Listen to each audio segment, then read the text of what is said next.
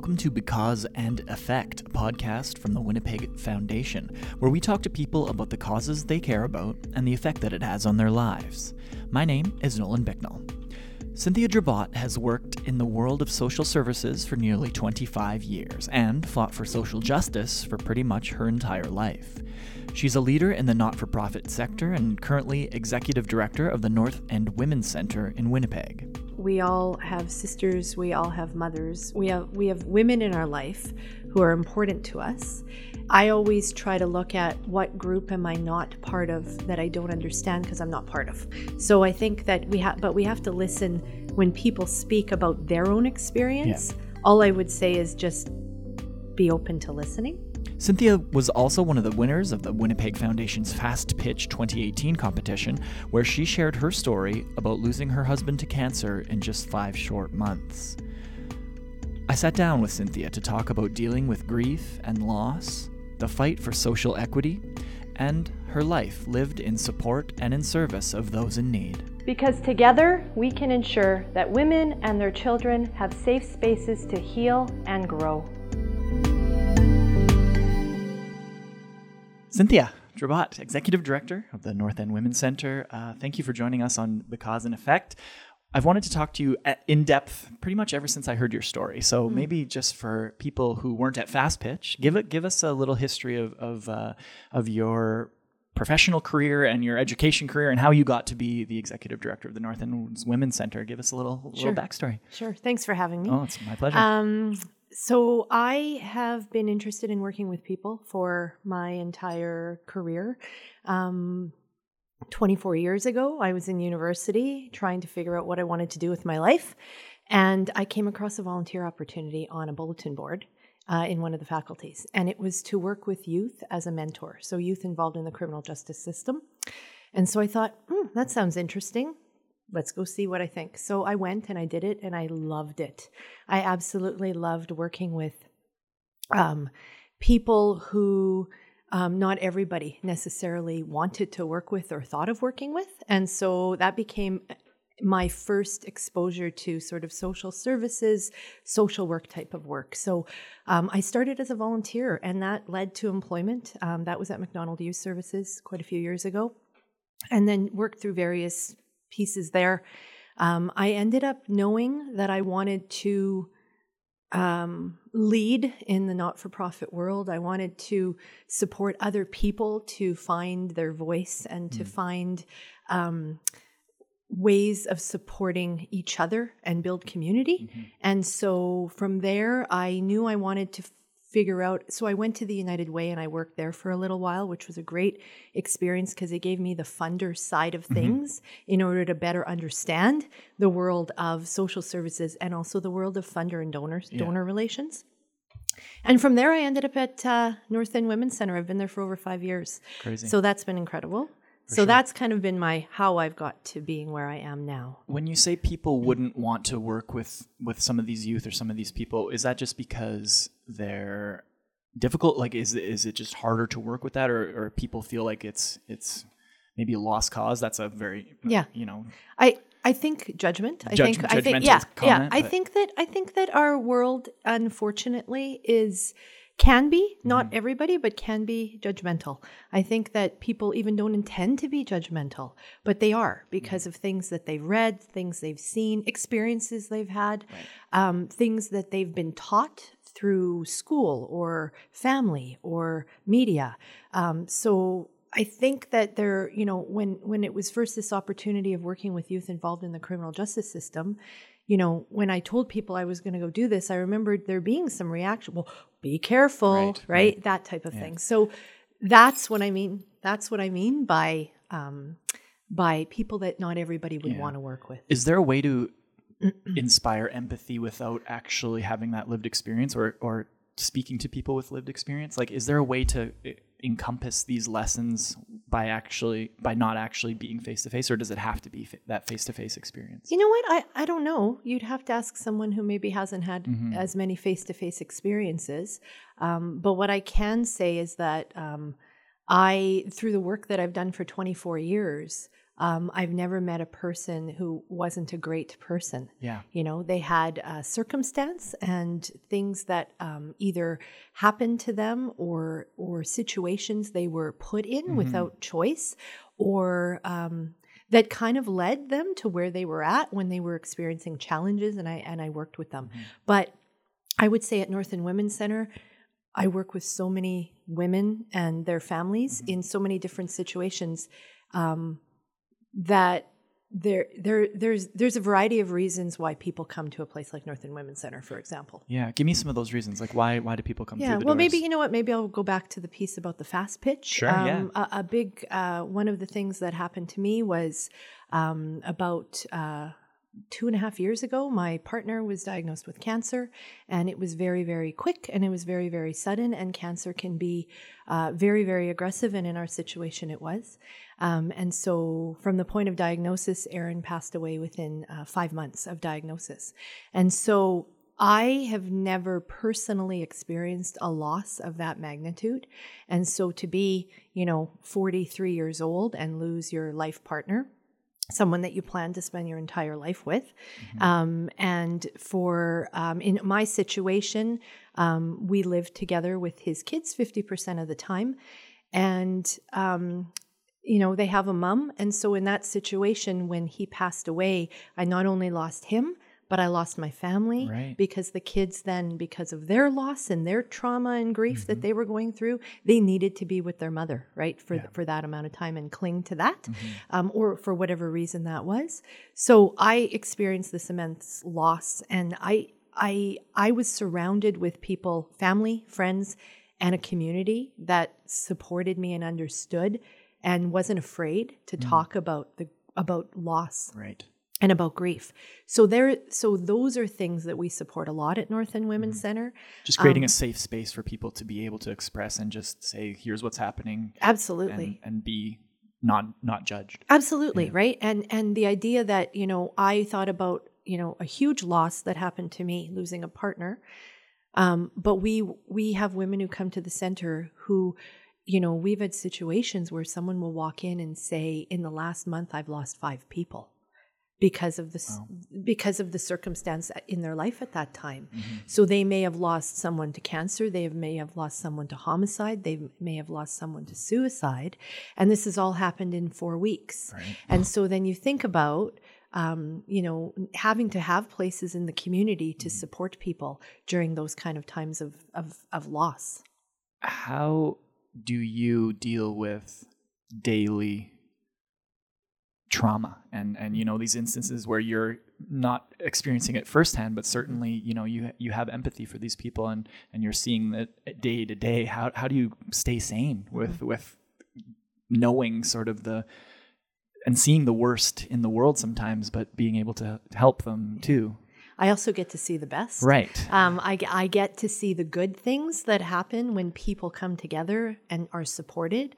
I get to see the amazing steps that people take when the growth probably too, yeah. and when they embrace their healing journey, whatever that might be for them, for whatever reason that they need to heal. I get to see the transformation that happens, and we see that every day. Or we get to see people, even at a minimum, have a safe place to be to get through. Yeah. Right. Well, it seems like every situation is going to be. You'd have to customize care and customize a situation for every single person that comes through the door, because it's going to be completely different, whether there's kids involved or not, and whatever sort of length they are going on or at what point they are on their journey. So how does the North End Women's Centre kind of customize the care for each person? Yeah. We have a variety of programs, all have a little bit of a different focus, but they're all really connected. So because it's really hard to say, what does someone need to heal, or what does someone need to move forward? Because everyone's different too. Right. Yeah, so we provide variety, but then we also try to make sure that our programs work across each other and people can move through programs and around. We also refer tons to the community and partner with a lot of other agencies that do similar but different work. And I would say, I have like an amazing team of staff that are doing with amazing openness to people, care and compassion in their hearts. Yeah. And we work a lot to our goal, and it's not always easy, but our goal and our focus is really to work on how do we move the trauma through us as well, so that we're not affected by all of that and then can't provide healthy, great service. Because you're crying, you can't be crying when they're crying. Right, exactly. Like, yeah. So, and I mean, we'll cry with people when we need to cry with people, because that's about that shared experience, empathy and shared experience. But we're very, we're very focused on strength and resilience and empowering situations. We're not, we focus on the trauma, and we help people go there, and we also help them connect to whatever it is that's going to help them move through the trauma. When they're ready, if they're ready, right? So, I mean, there's so many things. I think many factors. We meet people where they're at, because it's not our agenda. Yeah. It's their agenda. And when they walk through our door or call us, we respond to that. To dedicate your life to essentially in the service of others, especially in the service of those most in need, it takes a tremendous amount of strength. How have you seen, you said you've been doing this for 24, 25 years. How have you seen it sort of evolve in the social services realm, like really big picture? Has it become, like, obviously there's more education. We understand how trauma affects people now a little bit better. Yeah. But how have you seen sort of the care evolve? How have you seen the situation evolve in Winnipeg? Let's talk a little bit about that. Well, I think one of the best things that we see is the recognition of the impact of colonization, residential schools, just that context, historical trauma, absolutely, and seeing the value of connection to culture that supports healing for many people. That has been a really great evolution. Didn't exist 24 years ago. Well, we didn't know that how disconnecting people from their culture, how damaging that would be. Absolutely. Yeah. So that absolutely is amazing and great. A lot of work to do still, but great. Progress has slightly been absolutely made. Yeah. I would say I've also seen a lot of things come full circle, right? Things that you may have done years ago went on a different route, changed courses a bit, tried something different. I don't know. Like, there's sometimes things that I feel, are consistently helpful and work. And so things come back. Okay. Maybe if it doesn't work at this point, it might work down the road, or things that were, sometimes things evolve and get renamed, so you may call it something 20 years ago and now it's called something new, and it's a little more in depth because there's been more evaluation, there's been more research, there's been more. I would say something that I think is really, really great over the last while too, that's come back more solidly, is the honoring of lived experience, and realizing that there is the need for people with lived experience to guide and direct how work is done in the community, and realizing that there's value in that. And it's not just education that creates great programs and great environments for people. It's also people who have been through those experiences and are at a place of healing where they can now give back and support people. It's kind of the old street smarts versus book smarts, right? Like, there's certainly lots to be said of the sort of psychology textbooks and what we should do, but until you've really lived it, that's invaluable. Really. Absolutely. And you need a combination, because people are all different and people all need different things. So that's the other thing. Our programs, we have a variety of types of ways to approach healing so that people have choice.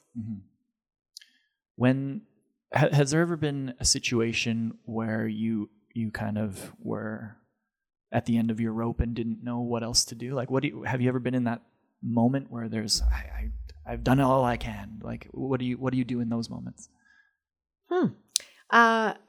No. There's like maybe moments, not prolonged frustrated moments, or moments when you think, oh my gosh, what do we do with this? What do we do next? How do we handle this with the most care and concern? You seem to believe that no one is beyond saving, or no one is beyond redemption. No one is beyond. No. Everyone is. Everybody finds their way when they're ready is what we see, right? I mean, I think that's what I've seen.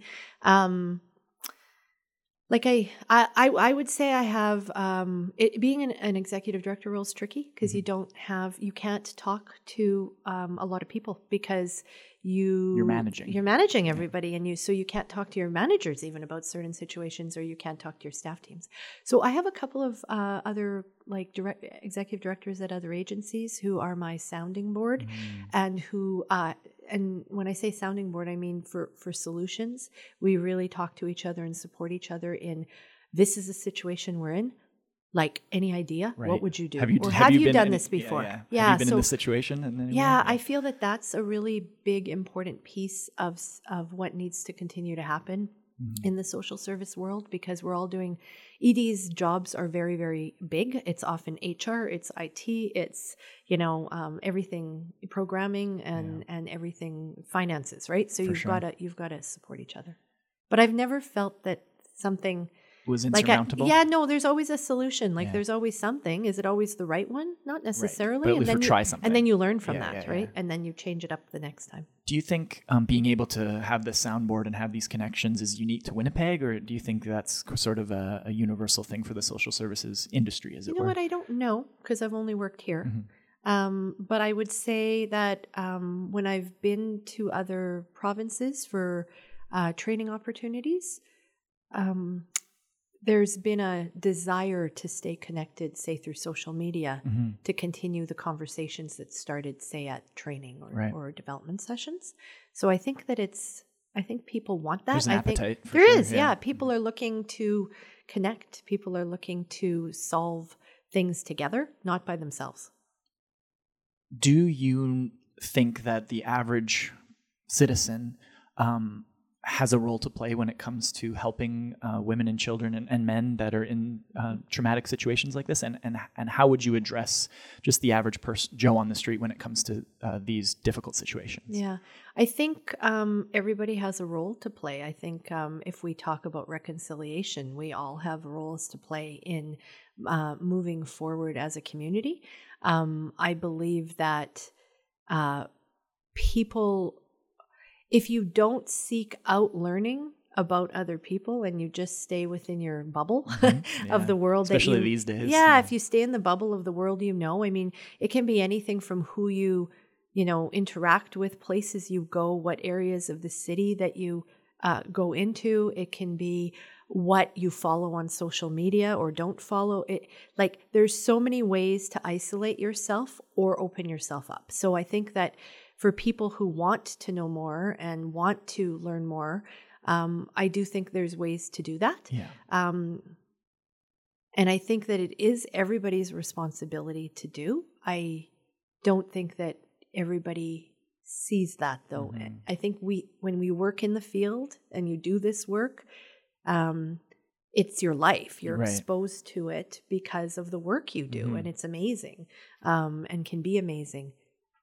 I don't know how you move people to wanting to do that more sometimes, though, if it's not a focus of theirs, because they have their own life they're focused on. Absolutely. Yeah, there definitely seems to be just sort of, I don't know if it's a political divide or just a societal divide of one group says, that's not my problem. I have my own problems. I need to take care of my own. And there's some people who think we need to take care of everyone because that's just all that matters. But like, how do you bridge that divide? Is it possible? Or I mean, I think we have a lot of donors that donate to our center, and they may come from different backgrounds and different areas of the city and different circumstances. And so we use that as an opportunity to have people come in and learn about what we do. Don't just give us money. Come in and find out what we do.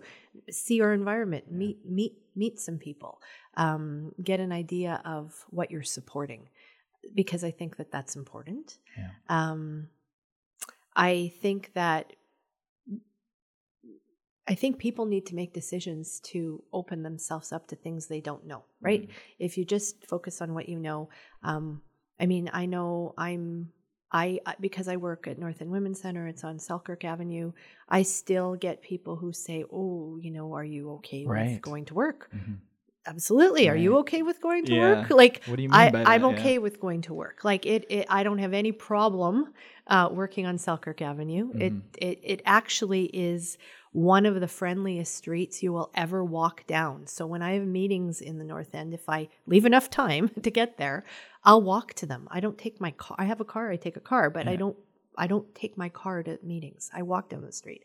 And on Selkirk Avenue, you'll have more people say hi to you when you walk by than you will on other streets. And so, but people don't necessarily walk down Selkirk they don't Avenue, experience it. right? So, they don't experience it, All so they they hear, don't know. yeah, you just hear like a Yeah. news report And there once are a month or there's whatever. challenges in the community too, and so I understand why people, from what they hear in the media, might be scared of something like that, but it's such a different experience when you're in it. So if you could put up billboards everywhere throughout Winnipeg and just have a little phrase to sort of help your cause, what would the billboard say?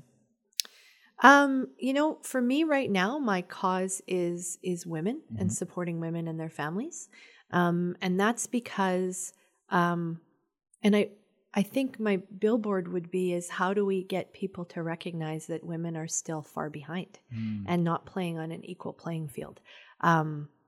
Because there's historical pieces that haven't caught up yet. Well, the system is still set up by It a is. group that had an advantage. Absolutely. So if the system is still in place, Absolutely. then the people who were disadvantaged at the time that the system was put in place would still be in that position. That's right. But I think people are starting to kind of understand that, and it's starting to move in the right direction. But you're right. Yeah, but we're at not the there. end of the day, the systems are set up to keep continuing that. Right. And then ego comes into effect, and people in positions of power are afraid to Lose it.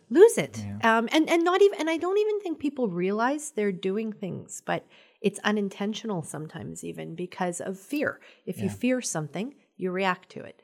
And what will that look like? And sometimes people fear change, and sometimes people fear, those kinds of pieces. So I think for me is understanding that like places like us exist because women still do need supports because of the disadvantage that we're still at. Mm-hmm.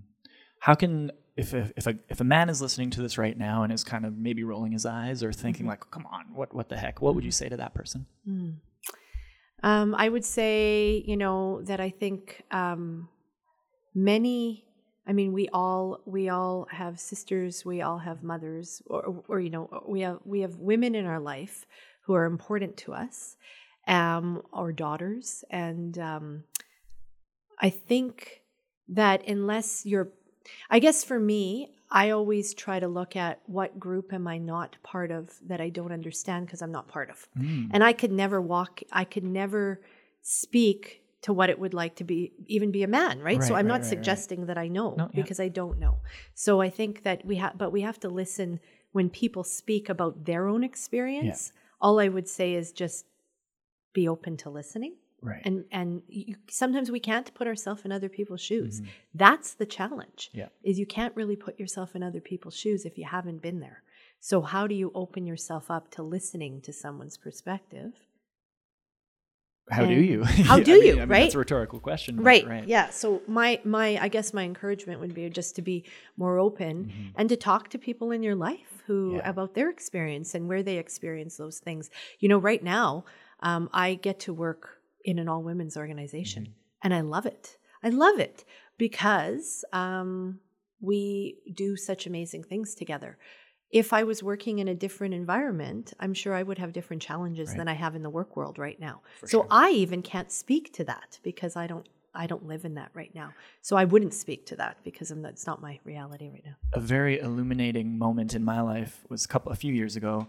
I play on a co-ed volleyball team, and we were out for drinks after a game, and we somehow the conversation got to going about, I don't know even how to phrase it, like casual assaults that the girls on our team have gone through, and it was jaw-dropping, just like on the bus or on a plane somewhere, walking down the street, and I had literally no idea And it was just so eye-opening that every single girl, there was probably 6 or 7 girls sitting around the table. Each of them had multiple stories. Yeah. And I was like, oh my God, I had no idea. And I felt like ashamed that I was in my own little bubble, that I didn't realize how much of an epidemic it was.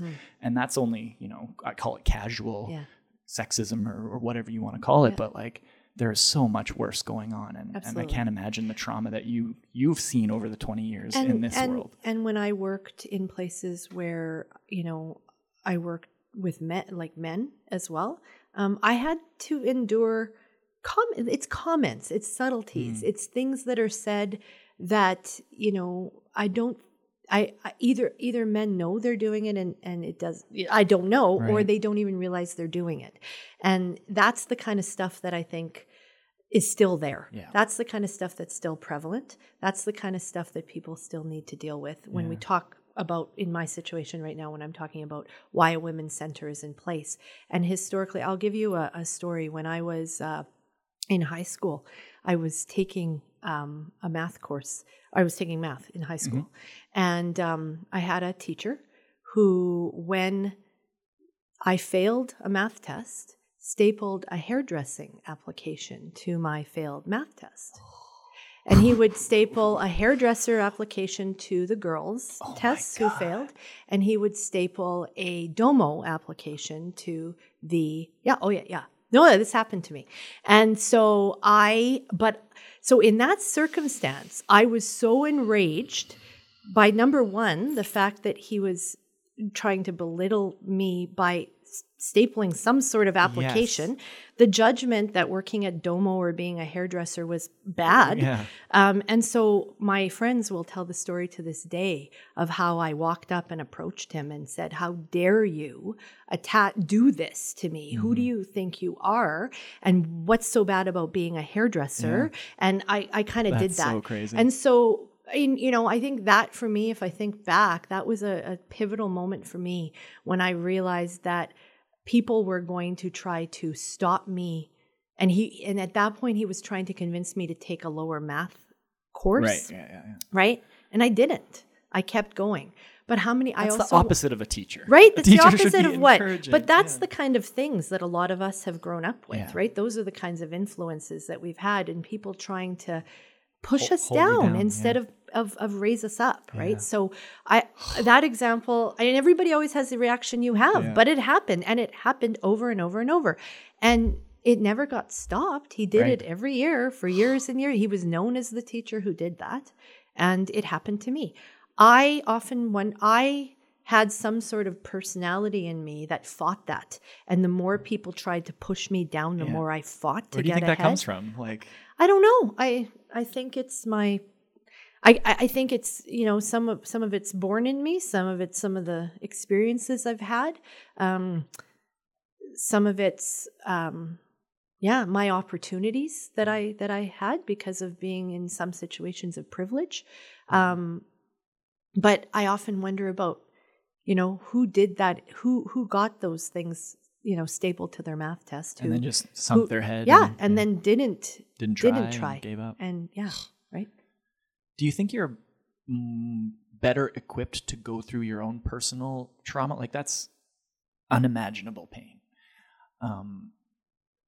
Are you glad that you sort of have the education that you had so you can almost use it on yourself? Or do you think that it's a detriment because now you're like, okay, well, now I'm going to feel XYZ? Or do you think it's a better thing? Do you think it's a good thing or a bad thing that you have all the training that you do?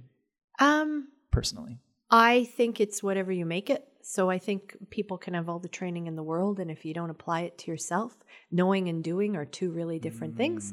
So for myself, I continue to seek out help. I continue to go for counseling for my grief and loss. I continue to do that so that I can move forward in life, so that I can still be a great leader and do the job that I need to do in a place that often reminds me of what I'm also going through. So when I'm being triggered, I need to figure out how to deal with that and move forword, but also feel it and also be okay with that. Not ignore and push away. Not ignore and push away. The one thing that I believe and I'm learning is that you can't get over loss and grief. You have to take it in, and you have to go through it, and you have to get under it. That's what I'm trying to do. I think that you can very easily push it aside and ignore it, but we know that if we look at the legacy of residential schools, and we look at trauma, and we look at all kinds of different traumas as well, if people ignore stuff, it comes back. You Somehow, can't ignore, probably worse. Or it affects you in different ways. It will affect you emotionally, psychologically, spiritually, and physically in different ways that you don't even know what it's connected to, but you become ill, for example. Yeah. Right? And where's that coming from? And we're learning more about that now too. That's very interesting stuff to Absolutely. me. Like the ability for the mind to affect the body. Yes. It's very intriguing. Yeah. Why do you think, you mentioned you seek out help for when you need it. Why do you think it's so hard for people to admit that they need help, or just to ask for help in some situations? I mean, I think we're getting better as a society at recognizing what mental health is, how addiction is connected to trauma and mental health, and the connection of all of those things. Yeah. I think we're getting better at talking about wellness and mental well-being.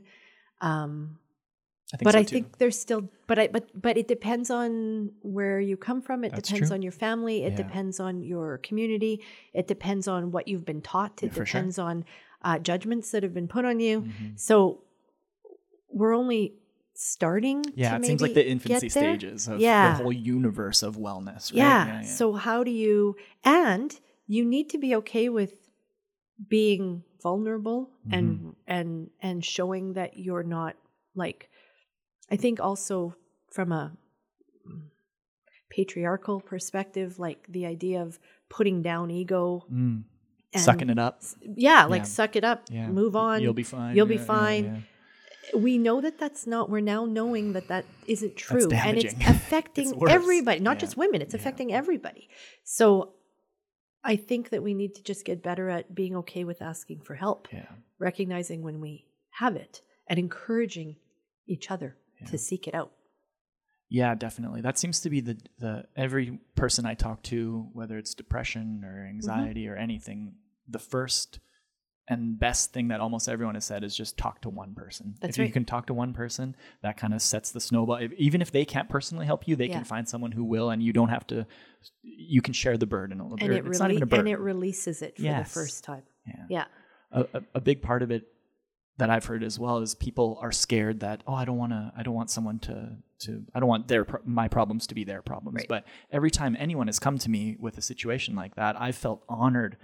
I feel so thankful, and like I want to do everything I can to help that person. I would never feel that it was a burden at all.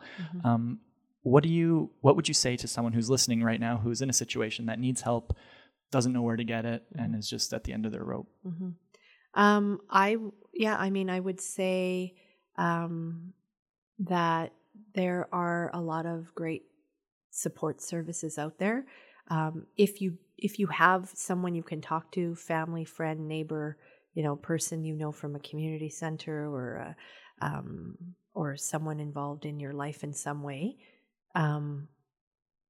just to ask. But then there's also support services in place. So, with us, it's for North End Women's Center, it's as simple as you can phone us, or you can walk through the door and just say hi. And you can sit down on the couch and have a cup of coffee and not even ask for anything. You can watch the TV and have coffee. But then you can ask what we do next time you come in, or before you leave, or grab our pamphlets, or just talk to the people that are there. What are some of the biggest barriers from keeping people to coming through those doors, whether they're internal, external, emotional, physical? What are some of those barriers? Well, probably people knowing where to go for what. I think that there's if people don't have a phone, it's not we can say pick up the phone and call us. Right. Yeah. But that's if a privilege. if you don't have a phone, you can't really do that.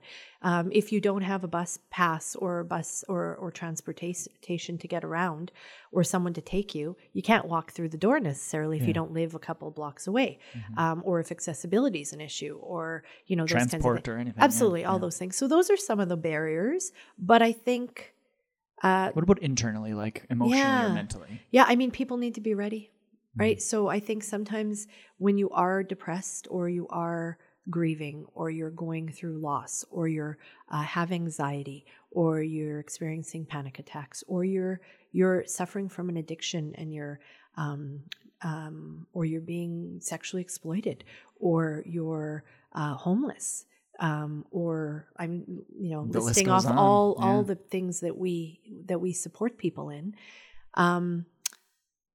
It takes a lot of energy to ask for help, right? You're tired. Right. It's not a you're priority. Tired. You're exhausted. You're trying to get through day to day.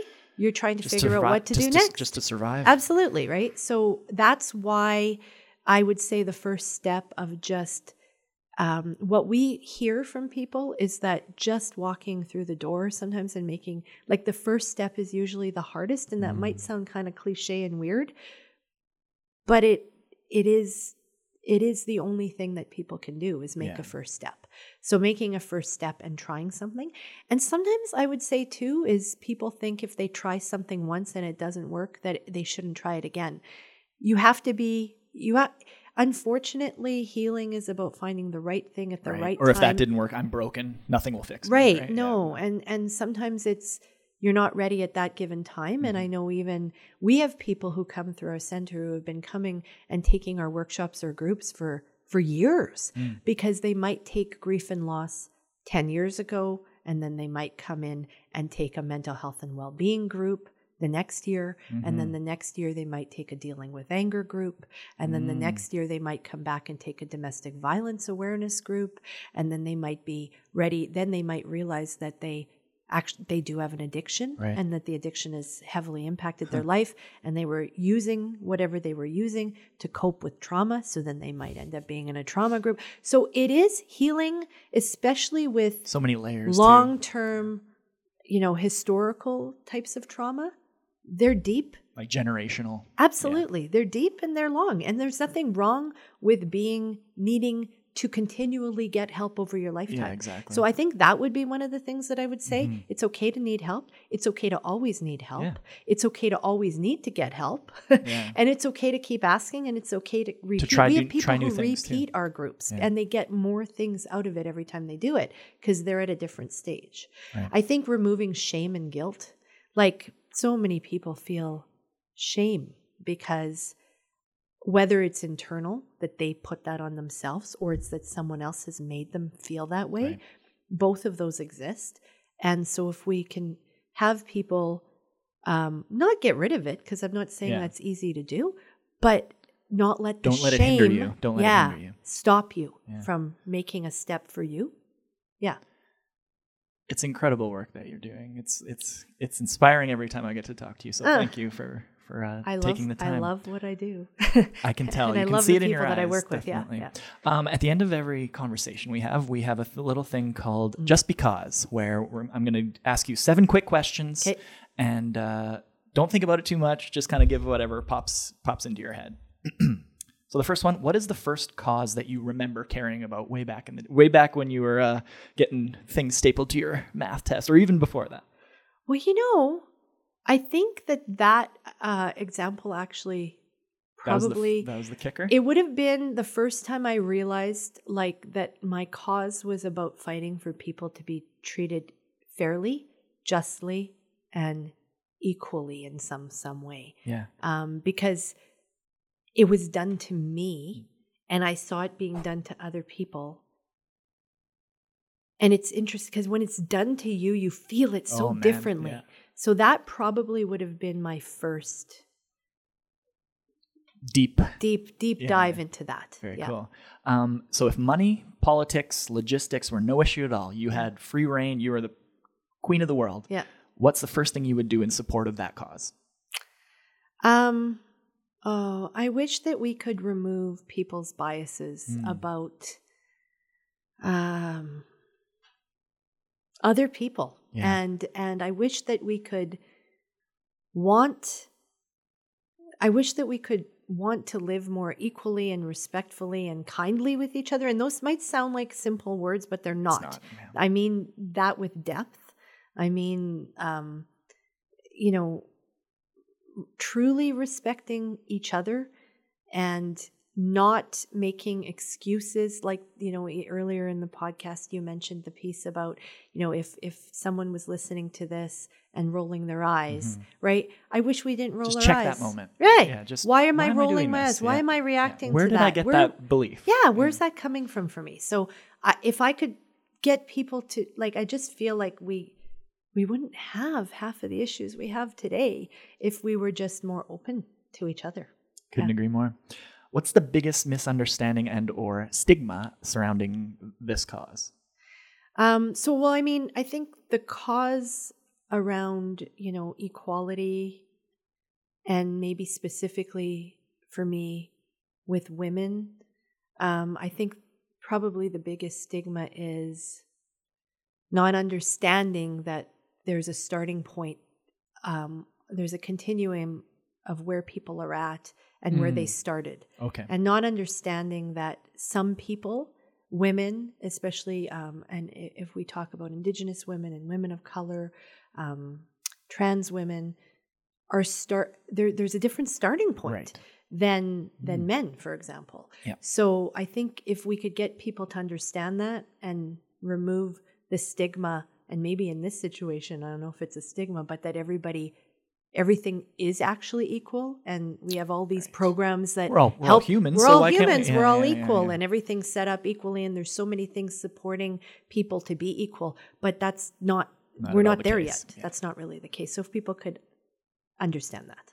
Yeah. This next question I think I kind of asked it before, but how do you know when it's time to throw in the towel and just say, well, maybe let's frame it this way. How do you know when it's time to try something else when a treatment or whatever maybe isn't taking? I would say, like, for us at the center, and for me being there now for 5 years, we know when it's time to change because our community tells us.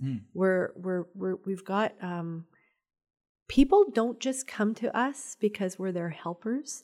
They come to engage in their healing, right? So and maybe shape the healing looks. Absolutely. So we actually get people to evaluate all our programs and give us feedback, and we really, really gain that. We do that in a few different ways, and then we look at that and we incorporate that. So to me, there's never a time to throw in the towel, but it is important to change because the community is changing. It's a constant evolution. It has to be. Yeah.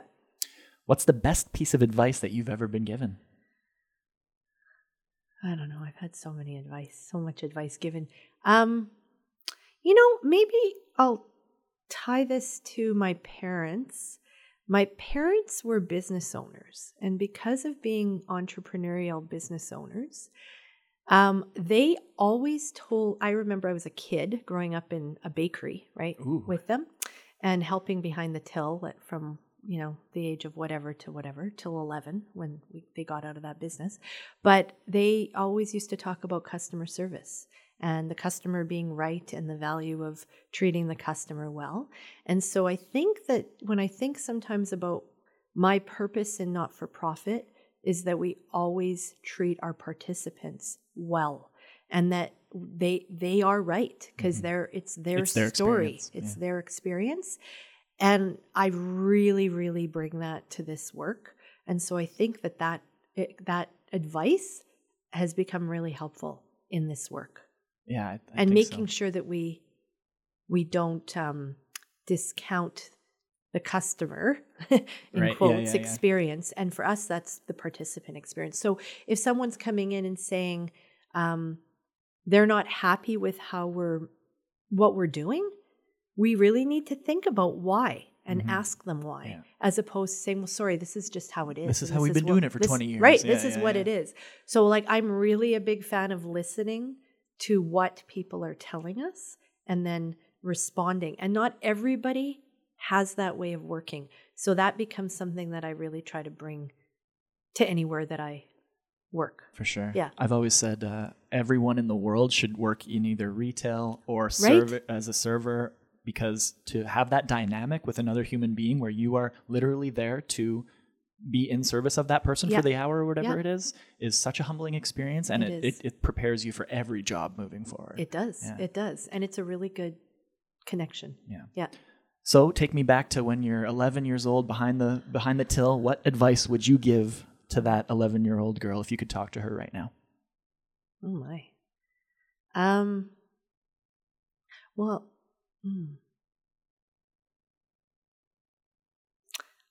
that's a hard one, hey? Mm-hmm. And I find it really hard to think back to what we would give. I mean, I guess I would just say stick to like, tell people what you need, express when you don't feel like you've been treated well, speak up. And I guess that's what I did in high school within my example, and I continue to do that.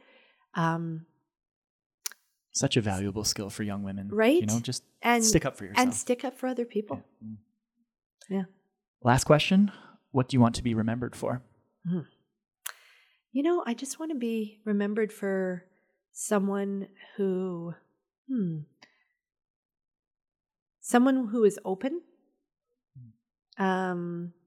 who people could share anything with as far as their thoughts. So if people feel that I wasn't treating them well, I would want them to feel like they could talk to me about that. Someone who was kind, someone who advocated for myself and other people, and someone who made a difference in the world, but not like in a weird way, just contributed to the community, I guess, right? To community and moving things forward and getting people probably to be more curious and non-judgmental. That's what I'd say. Well, I will remember you for those things. I think you've probably made that mark on hundreds, if not thousands, of people in your work. Thank you for joining us on the podcast today and telling your story and just being here with us. Appreciate it. Thank you for having me, Nolan. I love talking to Cynthia. Thank you so much again for being on the podcast, Cynthia. I was so happy she was able to do the podcast and really, really happy with how this conversation turned out. I walked away inspired, and I hope you did too. If you or someone you know is dealing with a traumatic situation, I can pretty much guarantee you that the North End Women's Center can help. If you need more resources or need to learn about anything that has to do with some of the difficulties that Cynthia and I talked about, visit newcentre.org. That's newcentre.org. And thank you for listening. And to everyone who has subscribed and has left amazing comments and kind words. If you've left reviews on iTunes or sent me any messages of support, it's incredibly humbling, and I'm so thankful to hear all of the kind words, and I'm so thankful to get to do this every week. So thanks for all the comments. Thank you for subscribing. It's really, really making this worthwhile. All music on the Because and Effect podcast was composed and produced by Trenton Burton. You can check out his website at trentonburton.com. That's TrentonBurton.com. Because and Effect is a project of the Winnipeg Foundation, with special thank you to Robert Zirk and Sonny Permolo for production assistance. My name is Nolan Bicknell. You can follow me at Nolan Bicknell on all the social media platforms, and you can follow the Winnipeg Foundation on all social media platforms at WPGFDN as well. Thanks again for listening this week. We'll see you next week. Same time, same place. Every Tuesday, there's new episodes. And remember, if you're the smartest one in the room, you're in the wrong damn room. Bye-bye.